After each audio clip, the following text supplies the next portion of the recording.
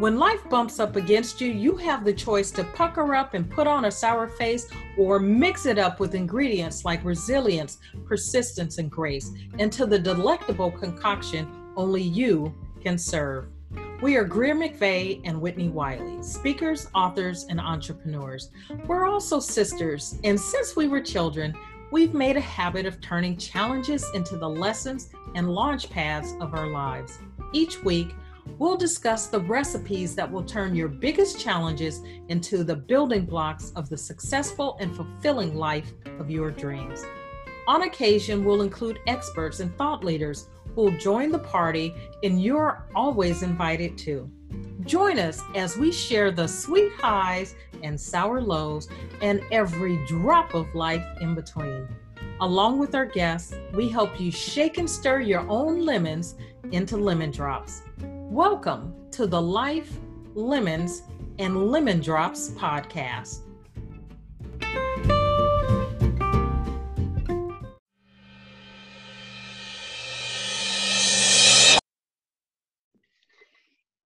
Hi, and welcome to another episode of Life, Lemons, and Lemon Drops. I'm Whitney Wiley. And I am Greer McVeigh. Hey, Whitney, how you doing? I am great today. How are you? I'm good. I actually, this morning, I got at a dentist appointment. Oh, so fun. I have nice, clean, pearly whites. But it was literally the first time that I let anybody get that close to me in 10 months or something. Literally like in my mouth. Right. It was so sort of weird. I was like, get back, lady. And, with the dentist and the hygienist. But it was like, oh, I guess they can't really, I didn't really think about the fact that in order for them to, do a dental checkup and clean your teeth, that they literally need to have their hands inside of your mouth. Yeah, it's a little weird if something that we have taken for granted all of a sudden is maybe sort of a deal. I won't say a big deal, but a deal anyway. Yeah. Right? Yeah. It was like, anyway, so I'm and then I get to go get a mani-pedi, which again, it's like somebody's going to be touching me. But as everything is now sort of starting to shut down again and the holidays are upon us, and if you could see my nails, you would know exactly why. I was like so desperate to get something done. But at the end of the day, it's, the key is social distance and safety, wear a mask, wash hands, disinfect, have barriers and things like that. So there are some things we can still do. We just have to be very careful. Right. Be very cautious with how we interact with people. But, generally it's, we're trudging along through this whole experience as a collective. Yeah. I can't wait to get to the other side and then look back and, just sort of, can you imagine? You're assuming there's another side to get to. Oh, well, I'm praying there's another side to get to. But can you imagine 5 years from now or 10 years from now, just looking back in the 2020, the year that never was? No, that's a good point, right? We've been through things, relationships that have failed, loss, losing people that we love. And in the midst of it, you wonder, is there another side? And there always is the other side. That is true. Don't know is how long it's going to take to get there and what it looks like when we get there. But, there will be another side, and it will be glorious because somehow it manages to do that. So with that, and speaking of relationships and other sides, we have a guest with us today as we are continuing our series on overcoming.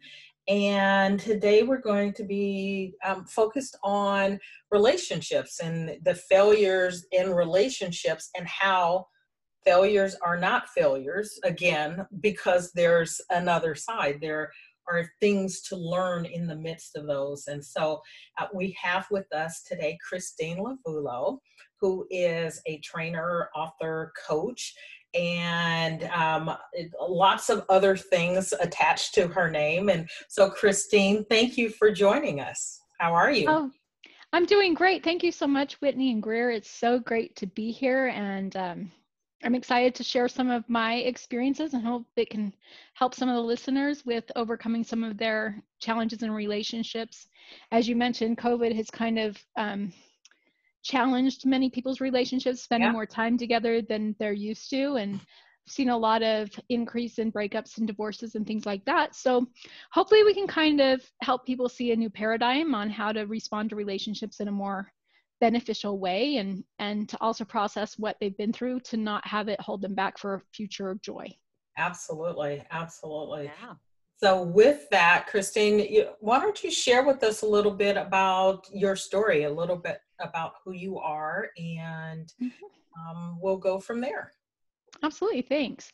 So like anybody, my story starts when I was a young woman, and I was always super boy crazy, really always loved boys. I have mostly brothers and boy cousins and all boys practically in our neighborhood. And so I was always surrounded by boys, always loved that. And when I was in high school, I met this guy that I just was smitten with, head over heels. We dated kind of off and on for about 2 years. And I was, the good girl. Like I was a church girl. I did everything right. I played by the rules. But he was pretty charming. And of course I found myself, kind of really falling for him pretty deeply, and ended up getting pregnant when I was 17. And shortly after I told him I was pregnant, he kind of disappeared. Like couldn't get a hold of him, couldn't find him. His friends would tell me they didn't know where he was. And I was sitting there really kind of like, what just happened? Like, how did this just happen to me? The girl that's the good girl. I don't do these things. And now here I am pregnant and alone. Was he a neighborhood boy? I'm just curious. He was like one of my brother's friends, actually. Visitor. Okay. Yeah, he'd gone to school, but he was older than me. So by the time I was in high school, he had already graduated. Okay. And I'd met him because he was a friend of my brother's, and my brother would bring him around the house and stuff. So as he went off to college, of course, he made new friends.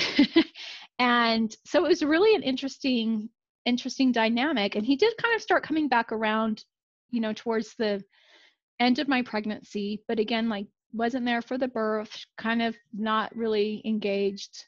And we kind of went back and forth like that to where it was like, are we going to get together? Are we going to get married? Where is this going to go? And it was just always really uncertain. I was never quite sure. One minute I thought we were on the right track. But I mean, he was just a ladies' man. And so he would tell me I was the only one, but I was never the only one. And say that.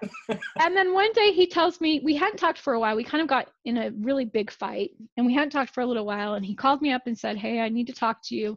And lo and behold, he was married with a baby on the way. Oh, wow. Totally blindsided me. When you were still pregnant? No, this was right before our son turned 1. Okay. Right before our son turned 1. And I'm like, so my son has a sister that's just barely a year younger than him.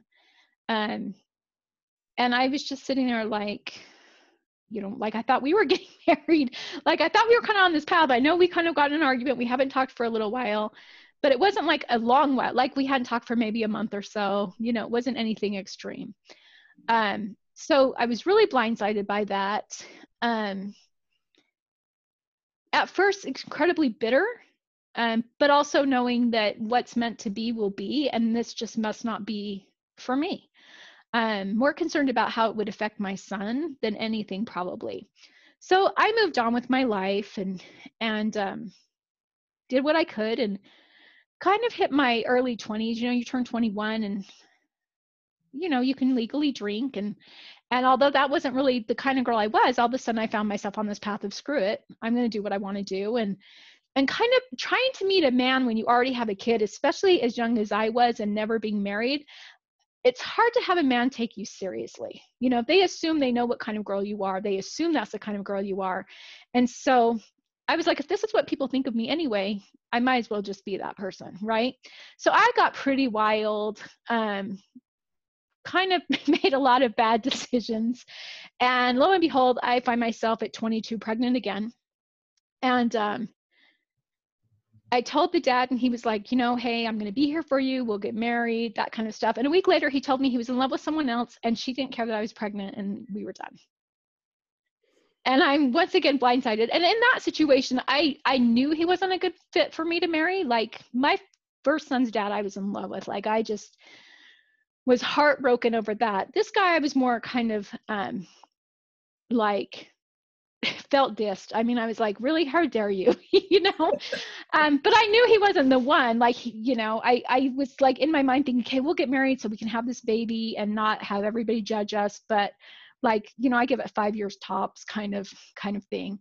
So when he told me he was in love with someone else, it was hurtful, but it wasn't devastating. It was more just offensive, you know, embarrassing, yeah. I guess you could say, like, oh, okay, I'm not even good enough for you to, you know, put your life off on hold. Like I have to put my life on hold, right? You have a kid, you're kind of, everything changes for you, but men have the pleasure of kind of moving on with their life however they want to, where it's just not quite as easy with women.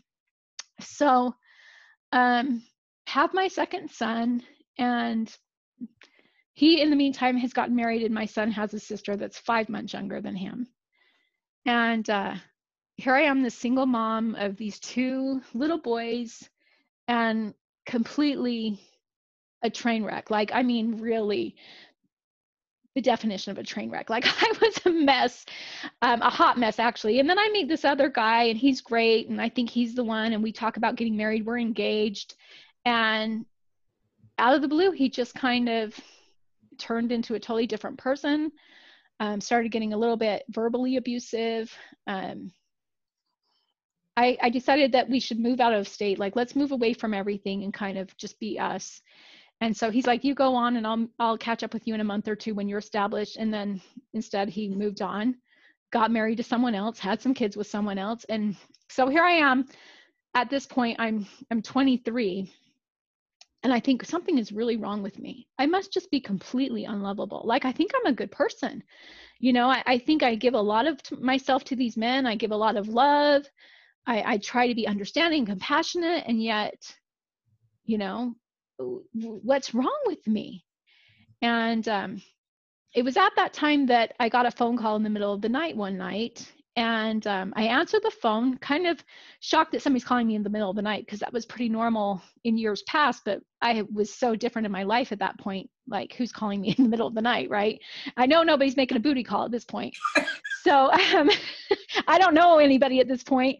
So I'm kind of surprised, and I answer it, and I'm like talking to this man, and he sounds familiar, but I can't quite pinpoint it. And I'm like, who is this, you know? And he's kind of playing games like, oh, guess who it is? And I'm like, dude, it's the middle of the night. You don't tell me who it is, I'm hanging up. Like, I'm done with the games, right? And he tells me, oh, this is Clausen. Well, Clausen is a guy I had just started dating when I found out I was pregnant with my first son. Me and my first son's dad had kind of broke up because, again, he was always seeing other people. And I had started dating this guy, and then I found out I was pregnant. And he was like, it doesn't matter that you're pregnant. Like, we'll just tell people it's my kid. Like, let's just, you know, move forward. And I was like, you know, I mean, I'm 17. I'm like, dude, something's wrong with you. like, who says that, right? I mean, and maybe part of me just truly didn't feel worthy of that kind of love.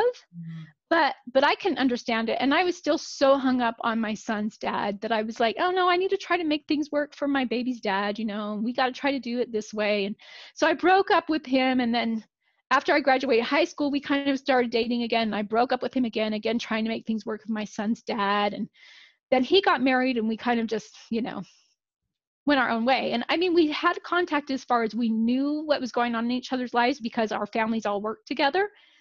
But that was the extent of it. And so here he was calling me in the middle of the night. And this is like, you know, like 5 or 6 years since we've last talked and dated, and telling me that he's divorced, and he's never stopped thinking about me, and wants to see me. Can we get together? So we make plans to meet up the next day. He happened to be in Colorado, where I had moved to, and we get together. And when I leave that night, I know he is the one. Like, I am just like, finally I'm in a place in my life where I'm no longer needing to fix someone, but want a partner, because before I was always dating these guys that needed work. I mean, not that we don't all need work. We all always need work. But I just kept thinking I could maybe be somebody's savior, that they would somehow, I would change their life in such a dramatic way that they would forever be indebted to me. I don't know.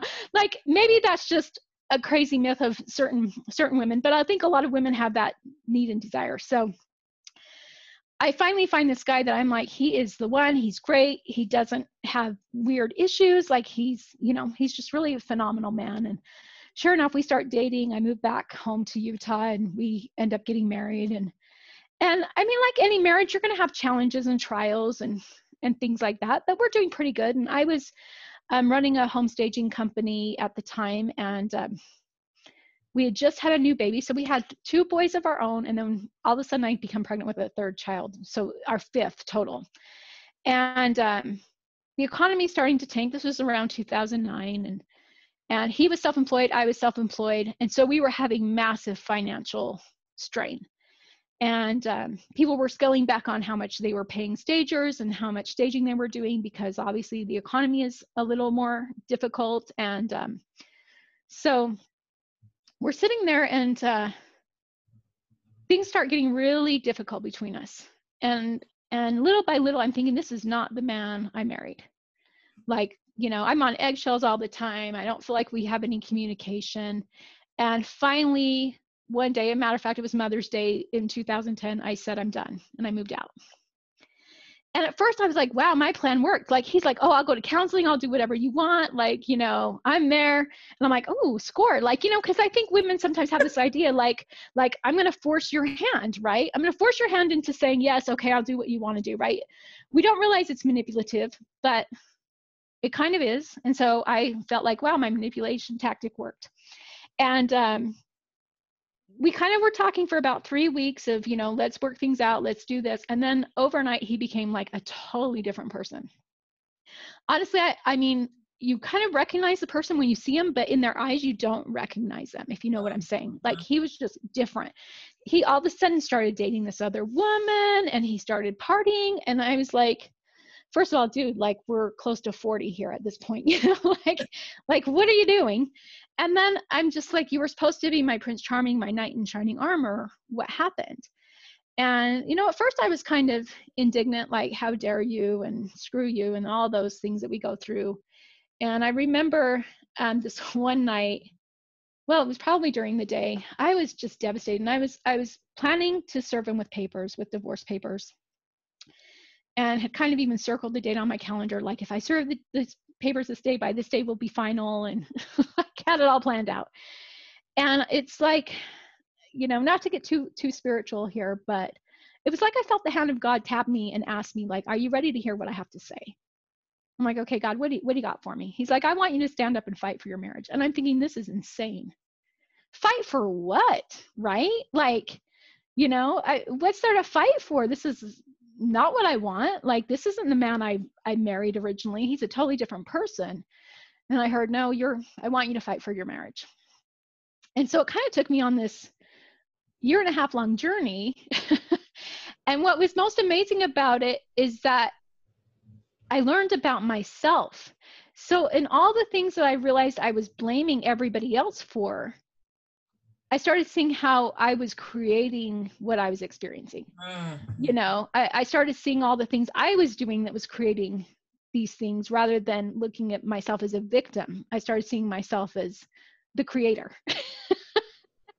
So I was able to overcome, finally, after having all these massive failed relationships and feeling like the relationship of my life was about to fail. I recognized it was really just a setback. And I started seeing how all the relationships prior had kind of prepared me for it. But more importantly, I started seeing how, like I said, how I was the creator of it, and how I was creating these failed relationships, and that there was really nothing. I was the common denominator. You know? Like I had nobody else to blame. I was the common denominator in all my experiences. And so I had always been really good at forgiving, and I had forgiven my son's dads before, the ones, you know, and we all had a really great relationship. I had great relationships with their wives, and we all got along. And so here I am with my husband trying to work things out and having to forgive him. And when somebody's unfaithful to you when you're actually married, I mean, obviously that's a deeper level than when you're just dating or, you know, have a child together. So I had to really start to understand what forgiveness really was. And the fact that forgiveness is not about excusing their behavior or saying it's okay or forgetting it. It's really a gift you give to yourself, because when you carry that baggage around, the only person that's hurting is you. Right. You know, I mean, you know, maybe your bitterness towards them hurts a little, and maybe them knowing that they've hurt you hurts a little, but really holding on to all those feelings is so negative that you're just hurting yourself with that. So I learned a lot along the way about forgiveness, and how really that's a blessing for ourselves and not necessarily for the person being forgiven. Absolutely. And most importantly, Christine, yeah. In listening to you, your story is a lot parallel to mine. You know, I grew up, same thing. I think boy crazy would be a good word. Constantly in relationship after, I'm what I would call a serial monogamist, right? Right. And so it wasn't really dating. It was just like moving from one relationship that I was forcing to be relationships with people that just didn't fit. And so, you know, I can relate as you're telling your story. I can relate to it. And then coming to that place where you realize you're the common denominator, right? And again, not excusing anyone's behavior, you know, bad behavior, but right. I had a similar, I'll just say this, I had a similar experience where, as far as I'm concerned, the voice of God, I was out running one morning, crying, boohoo crying, and like, what's wrong with me? What, you know, Right. why are none of these things happening? And it sent me on a path that, and you said the common denominator. So I'm interested in knowing when you finally get to this place where you're willing to sort of stop moving from dude to dude and sort of just sit with yourself. What are the conversations that you're having? Oh, wow. That's kind of a loaded question. I think the biggest thing for me was recognizing my pride, and also recognizing the mirror. I like to talk about the mirror a lot because I've come to realize that I project a lot. And I think this is human nature. We project what we're feeling about ourselves onto other people because it's painful to acknowledge the problems that we have within ourselves. Obviously, we know we've got issues. We know we're not perfect, but facing those things and owning them can be very uncomfortable and difficult. And a lot of times we don't know what to do with it. So we project it onto everybody else. So with me and my husband, I kept thinking he's become so prideful. He's not the man I married. He's this, he's that. And then all of a sudden I have to look in the mirror and realize I had become incredibly prideful. I wasn't the woman he married. You know, I was doing this, I was doing that. And so kind of recognizing that and having to tell myself, you know, you're the issue, Christine. You know, like not excusing what he's done, but owning my role in what was happening, you know, of seeing how everything wasn't his fault and I wasn't this victim that was blameless and this was happening to me, but that I was a co-creator of what I was experiencing.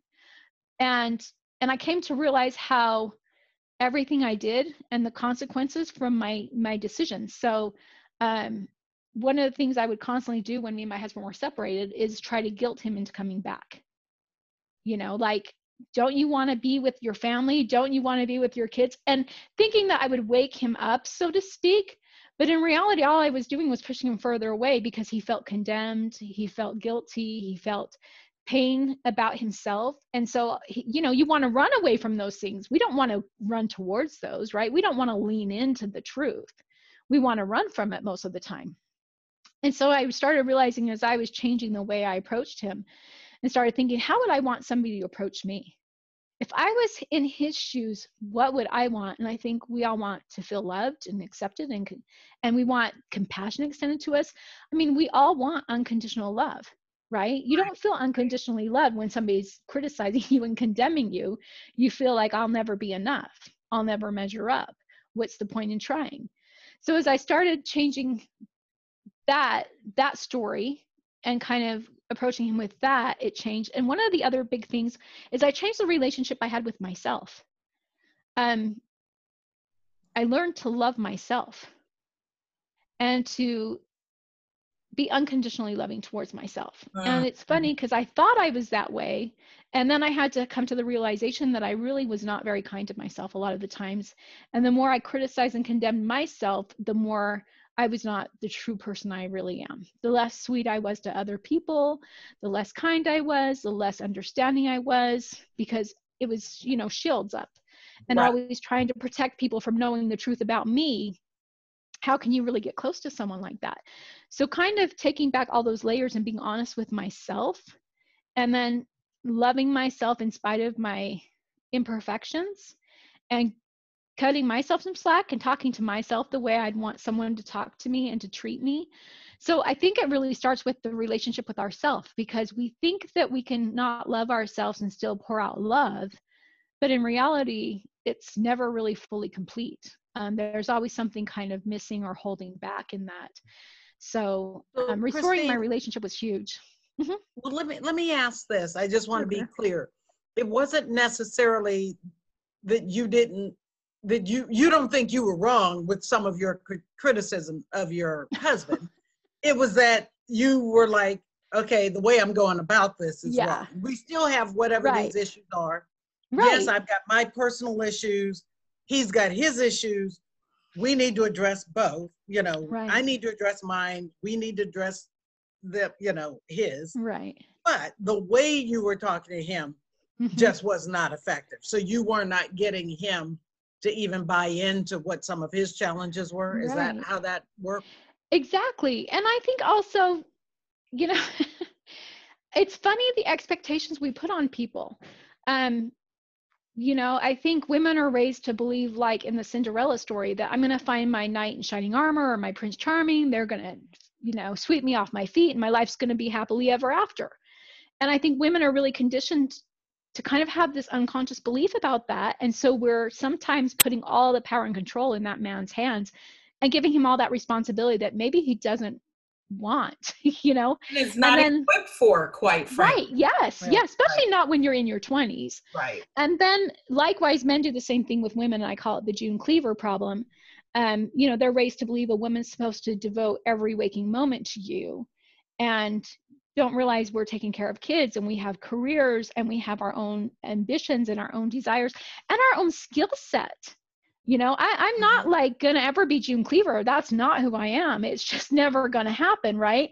I can cook okay, and I know how to clean, but you know, I've always been more ambitious, more CEO type oriented. 4-inch heels. Yeah, so sometimes 6-inch.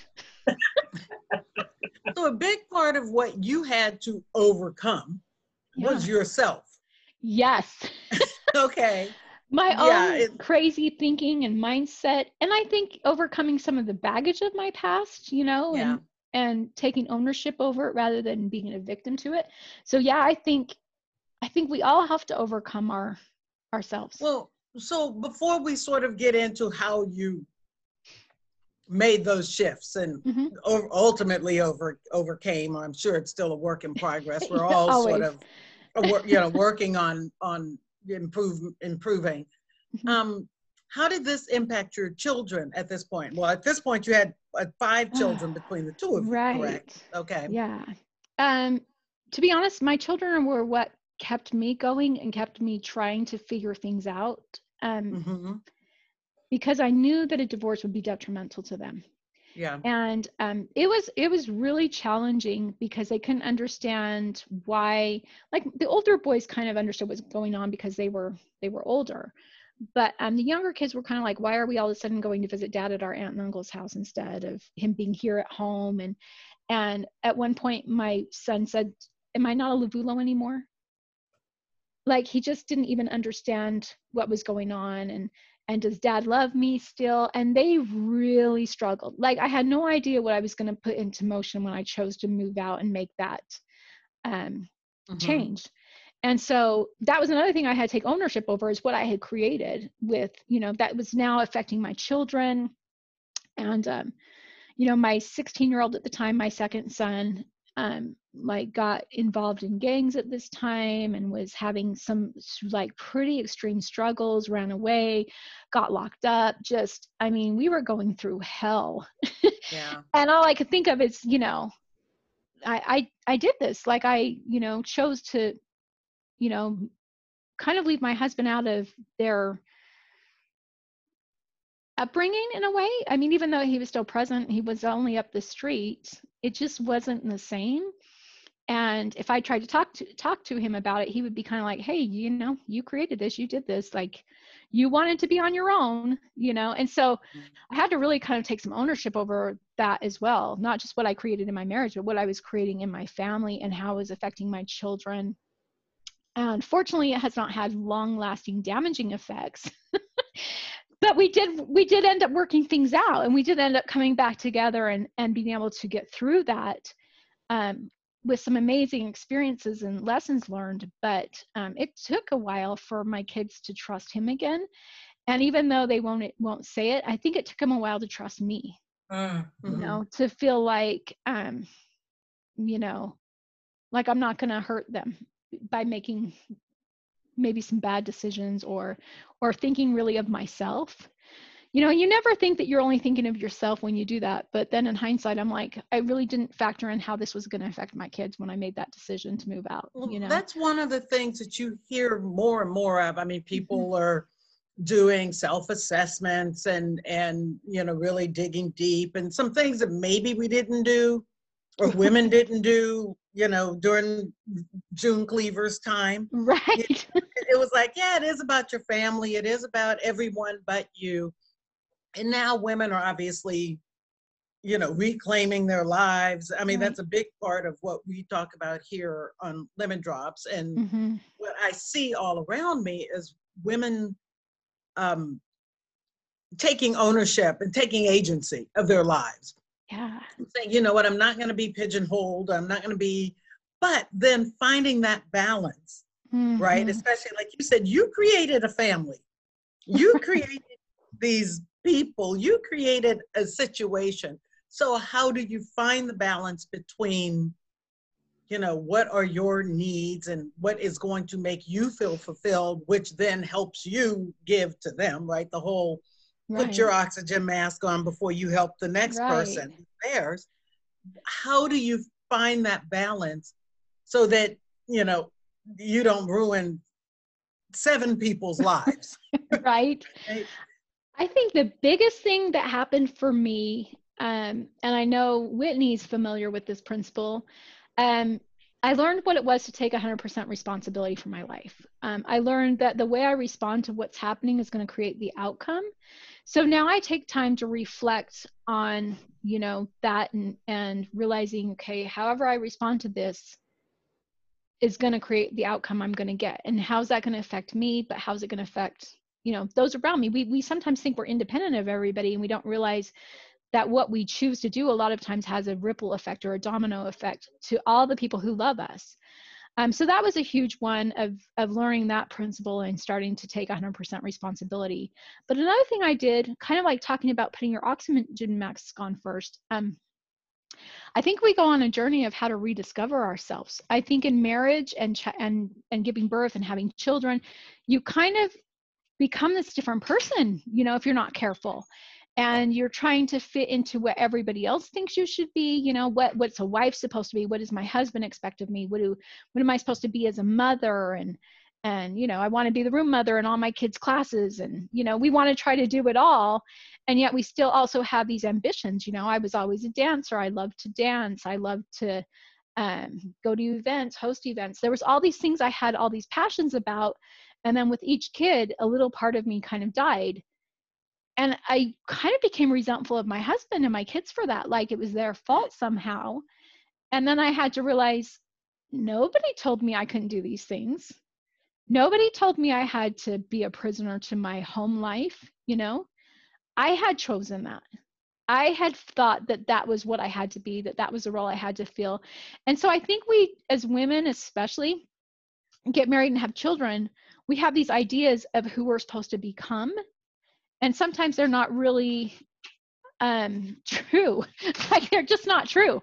And I think the more we try to become someone we're not, the less we feel true to ourselves. And that creates the unbalance. So as I went on this journey of kind of getting back to the core of who I am, you know, doing things I was passionate about, but also remembering the nice person that I was. I mean, everybody was like, oh, you're such a sweetheart when I was younger. And then all of a sudden I'm like, you know, I'm not really hearing that. I'm more hearing the B word. Like, I think I've become a totally different person because you know, you give into all the stress and all the pressure and you're not doing anything to alleviate that. You know, you've lost the core essence of who you are and all this other stuff. We give ourselves away. And I think we believe other people have caused us to do that, but in reality, we make the choice. We give ourselves away. So getting back to the core essence of who I was probably the biggest way for me to find that balance again and realize, you know, hey, I can choose today to be that mother. I can choose today to cook the dinners and the breakfasts and the lunches, and I can choose to spend time on homework today. And tomorrow I can maybe choose to spend more time on myself. Tomorrow maybe I can choose to go to that dance class, you know, or I can choose to go out with friends, or I can choose to sit and watch Hallmark movies or read a book, you know. But getting back to saying, you know, what is right for me today? And if I do this, how's that going to affect the people around me? And some days the best thing I can do for myself is take care of myself. You know, that's going to be the best thing I can do for my family, or else I'm going to become a nut job, and who knows where that will lead. And other days it's about them, and it's about me making the sacrifices because of my love for them. And I think it's just one thing that you have to take a day at a time. And sometimes I'm not sure what's going to be the best, and I'll actually muscle test or use applied kinesiology. Like, hey, you know, let's see what's really the best route for me to take today. Who needs me the most, me or them? You know. Mm-hmm. And how can I work through it if I feel like I need to have my needs met, but yet I know they really need me? How can I find a balance in that? Did I answer your question? Yeah. Yeah. You know, it's interesting. I had a phone call, a conversation with my son a few days ago, and who's off in college. And when I talk to him, it's rare that I talk about myself or my needs. It's, how's it going? How is school? Do you need anything? Are you getting along? You know, have you done your homework? Are you teacher? You know, whatever. You know, but it's all about him. Mm-hmm. And he asks, you know, he asked me, he's, you know, to his credit, he's like, you know, well, how are you? And what did you do today? And I'm sort of like, oh yeah, you know, no. Well, I went through this whole, over the last couple of months, I had a series of medical issues. And each time I got tests, I kept having this battery of tests, but each time I'd have a test, they'd find some new problem. And then it's like, oh, we got to treat that. And now we're going to do some additional tests. And, you know, and it's sort of, so he and I were talking the other day, and for whatever reason on this particular day, I said, yeah, and, you know, and with the thing and with my heart and the this and then the that, and then, you know, and the kidneys, and I'm gonna this, and I got that. And he's like, what? Because I'd never told him any of it, right? And I was like, oh, I didn't tell you. But, you know, we don't, in part, maybe because we want to protect other people. Mm-hmm. Maybe we just want to, you know, we want to certainly shield our children from pain or the realities of mortality. And, but at the end of the day, how are you going to get what you need from people? Maybe what you need is for them to not ask you to cook dinner one more night, right? But they don't know how, that you ask me one more time and it's going to be, you're going to get a knuckle sandwich. Well, they don't know that you're on the edge, or that you're struggling, or that you're emotional or whatever, if we don't tell them. So I love that. So there is a point where, in our self-discovery and in our overcoming some of the obstacles, like you said, that we create our own obstacles. Right. And it's like, stop creating, if you don't create an obstacle, you won't have to overcome that obstacle, right? Right. Well, and I think you bring up a beautiful point about vulnerability. We don't like to be vulnerable. And this goes for male, female alike. Women are tended to be viewed as more emotional. And yet, even with that, and maybe part of it's conditioning, we hold back a ton of what we're really feeling, what we're really going through. We don't tell our children a lot of things because we do want to protect them from worrying about us. We're the adult, they're the kid. But I think we hold back a lot, even from our spouse, from our friends sometimes. And in reality, then we're wondering why people aren't there for us. Exactly. And if we'll just be willing to be vulnerable and a little bit more transparent, intimacy, ask for what we want. And that intimacy in that relationship, sometimes when we think of intimacy, we relate it to sex, but intimacy is really that deep connection with someone. And it doesn't just have to be a spouse. We can have an intimate relationship with a child, with a friend, because we're truly deeply connected heart to heart with them. And so you can't have that deep connection if you don't allow yourself to be vulnerable and to be open and to be honest about what you're experiencing. And sometimes it's hard because we don't even know how to express what it is. But a lot of times, if we'll just let down our guard, and, kind of just say, hey, this is where I'm coming from right now. And you may not understand, and that's fine that you don't understand, but this is what I really need right now. This is what I need from you. Or if you can't give that to me, I just need a little bit of space, and, try to figure things out. And a lot of times we just don't tell people what we need. We're afraid that feelings will be hurt if we say, hey, I need space, or that they won't respond when we say, hey, this is what I need from you. I need you to go get dinner for me tonight. I can't do it today. We're afraid they'll say no. And we take every no as like this massive amount of rejection, when in reality, it's just, maybe they literally can't do that. Maybe there's a reason they can't do it. But instead, we always process it as they won't do it because it's me asking.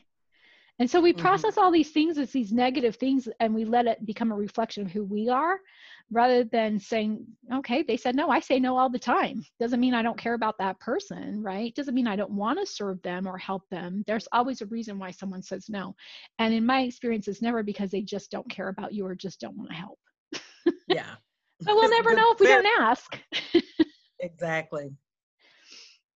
So, Christine, where are you now in your journey and in the relationships with yourself and with others? Myself is always a journey, and it continually improves. I'll have times where I feel really good and my relationship with self is really positive, and then I have times where I find that I'm beating myself up again, and condemning myself, criticizing myself for foolish mistakes that I'm like, I should know better.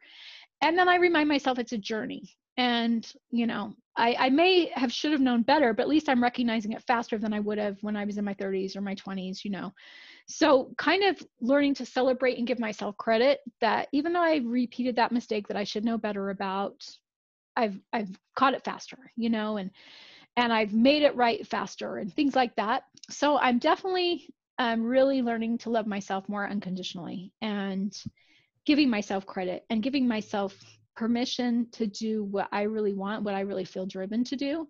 And that's been incredibly fulfilling. Marriage is really good. Obviously, I think people think that marriage is supposed to be constantly blissful or it's not a good marriage. And marriage is work, hard work. It's not for the faint of heart. It requires sometimes completely putting your ego aside. Actually, all the time you need to put your ego aside.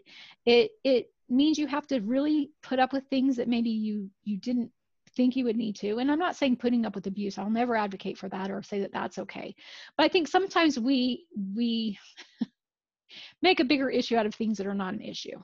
So kind of learning to say, hey, that's really not worth going the rounds over. You know, oh, you didn't take out the trash again. Big freaking deal. So what? It's trash, right?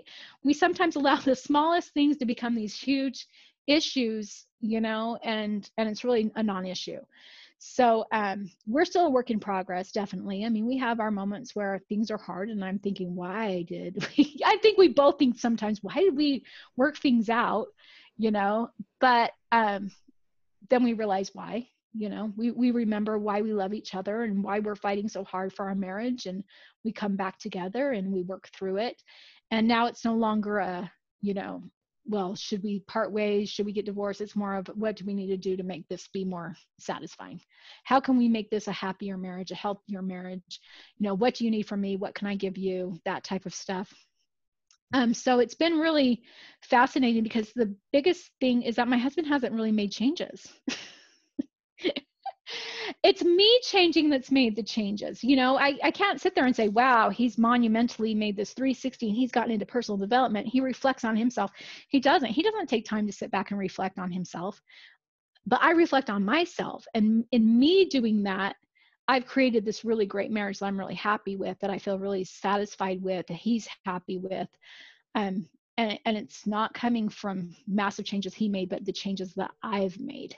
And do you think that is really a reflection of, you know, going back to, and you didn't say this explicitly, but I know what you're talking about, the E+R=O, talking about taking 100% responsibility, and that it is a function of not only you taking responsibility, but you being happier with yourself, you taking the time to love yourself, to recognize what you want, being intentional about what it is you want from yourself in your relationships and out of life, that makes it possible for that to sort of transcend whatever he does or doesn't do.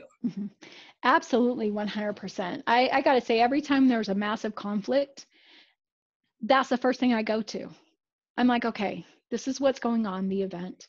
This is how I've been responding, and this is what I've been getting. Okay, this is the outcome I really want. What do I need to change in my response? How can I respond to my husband in a different way? And sometimes the response is just ignoring him. Not engaging, right? Like, he's a man. Sometimes he gets upset over stupid things. And rather than me engaging it, like defending myself, I'm like, dude, it's such a non-issue, and I'll just ignore it. And sometimes it is me going to bat for myself, saying, hey, you're not going to talk to me that way. You're not going to treat me that way.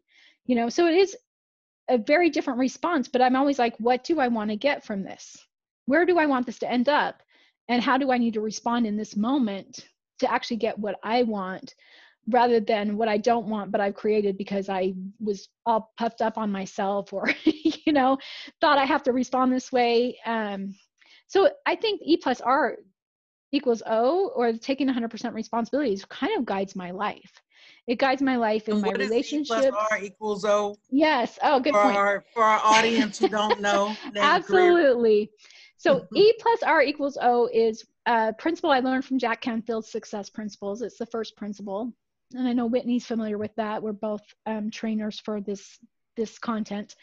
But E=event. E represents the event or the experience, what's going on. And then the R equals your response.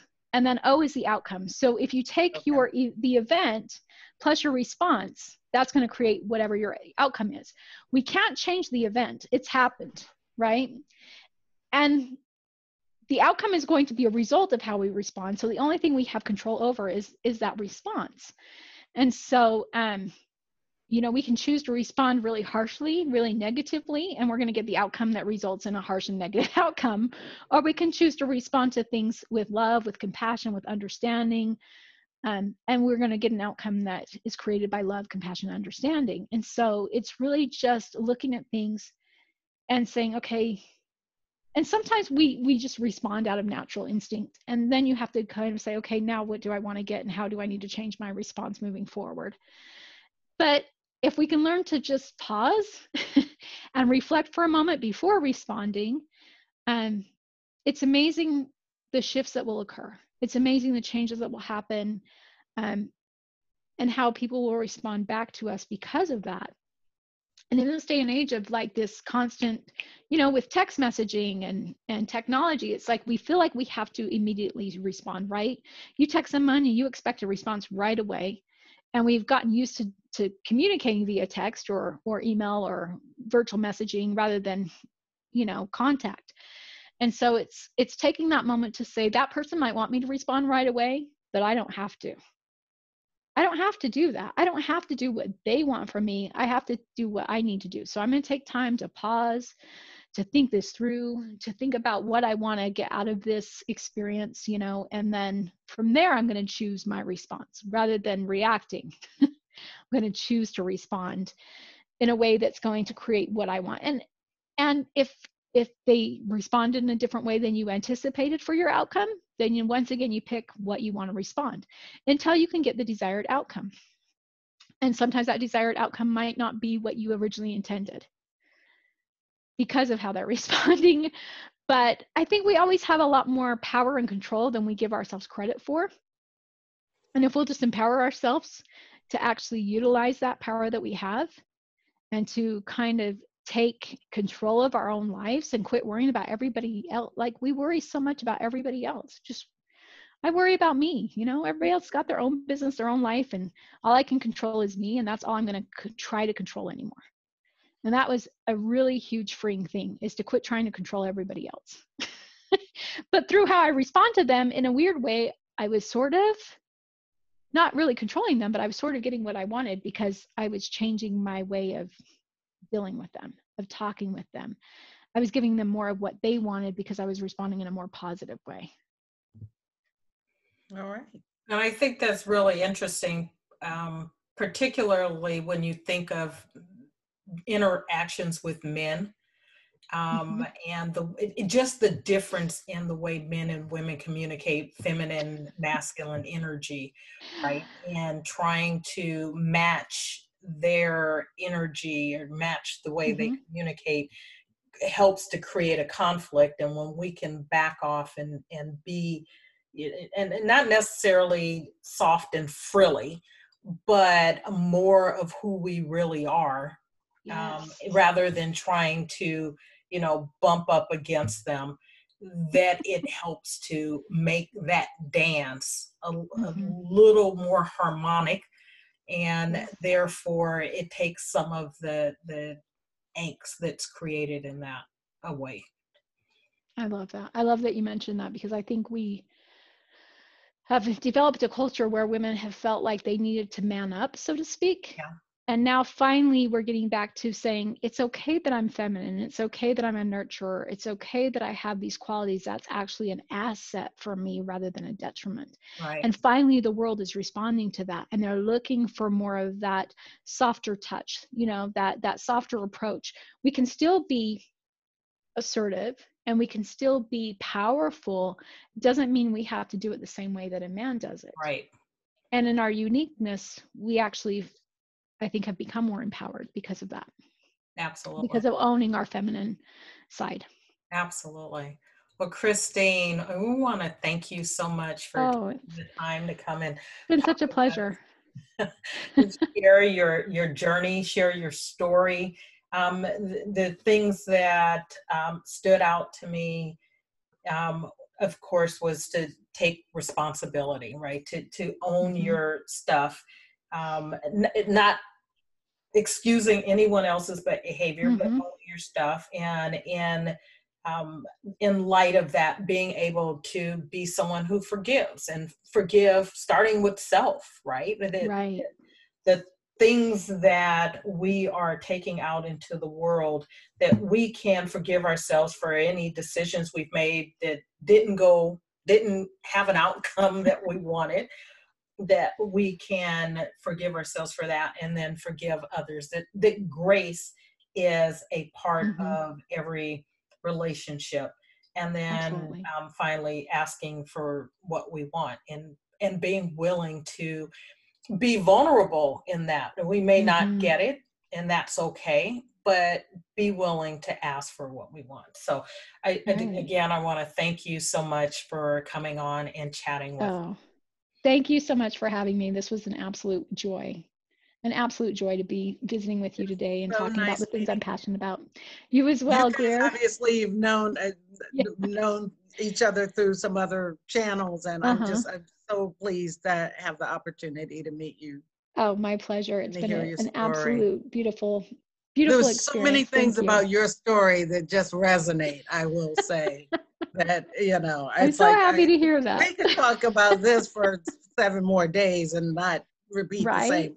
Sure. So I wanted to give you an opportunity before we leave. I know that you have a project coming up, that you have been part of a book, and it will be launching soon. So if you'd like to share that. Absolutely. I am so excited to be announcing that I will be a co-author of a new book coming out called Women Who Empower. And I know it's one that Whitney's also a co-author of. And it's all about stories of women and how they've been empowered in things to help empower other women. And mine's all about being empowered in your relationships and empowering yourself to forgive and to move on beyond those negative things that happen and to create something beautiful in your life. So it will come out on Amazon December 16th, and we're hoping everybody will pick it up as amazing Christmas presents for the women in your life, Hanukkah presents, Kwanzaa presents, whatever you do. Or even if you celebrate nothing, you just should have them and give them to all the women in your life, I think. So check it out. It's coming out through Kate Butler Books, and I know I'm super excited about it. We've been sharing quotes from the book all month, and they have just inspired me even more, given me a new perspective, new insights. So I cannot wait for this to come out, and I think it's going to definitely change some lives and be a game changer for a lot of women. And it can apply to men too. It's just, I think women need that extra boost sometimes with the way the world has been in the past. Absolutely. Well, I wish you well. Congratulations on contributing to the book. And we will make sure that information about the book and how to contact you are in the show notes. Okay, awesome. Thank you so much. And thank you again for having me on. It's been such a pleasure for me. Thank you. Thank you. Take care. And we want to thank you for taking the time to listen to this episode of Life, Lemons, and Lemon Drops. Have a great day. Bye.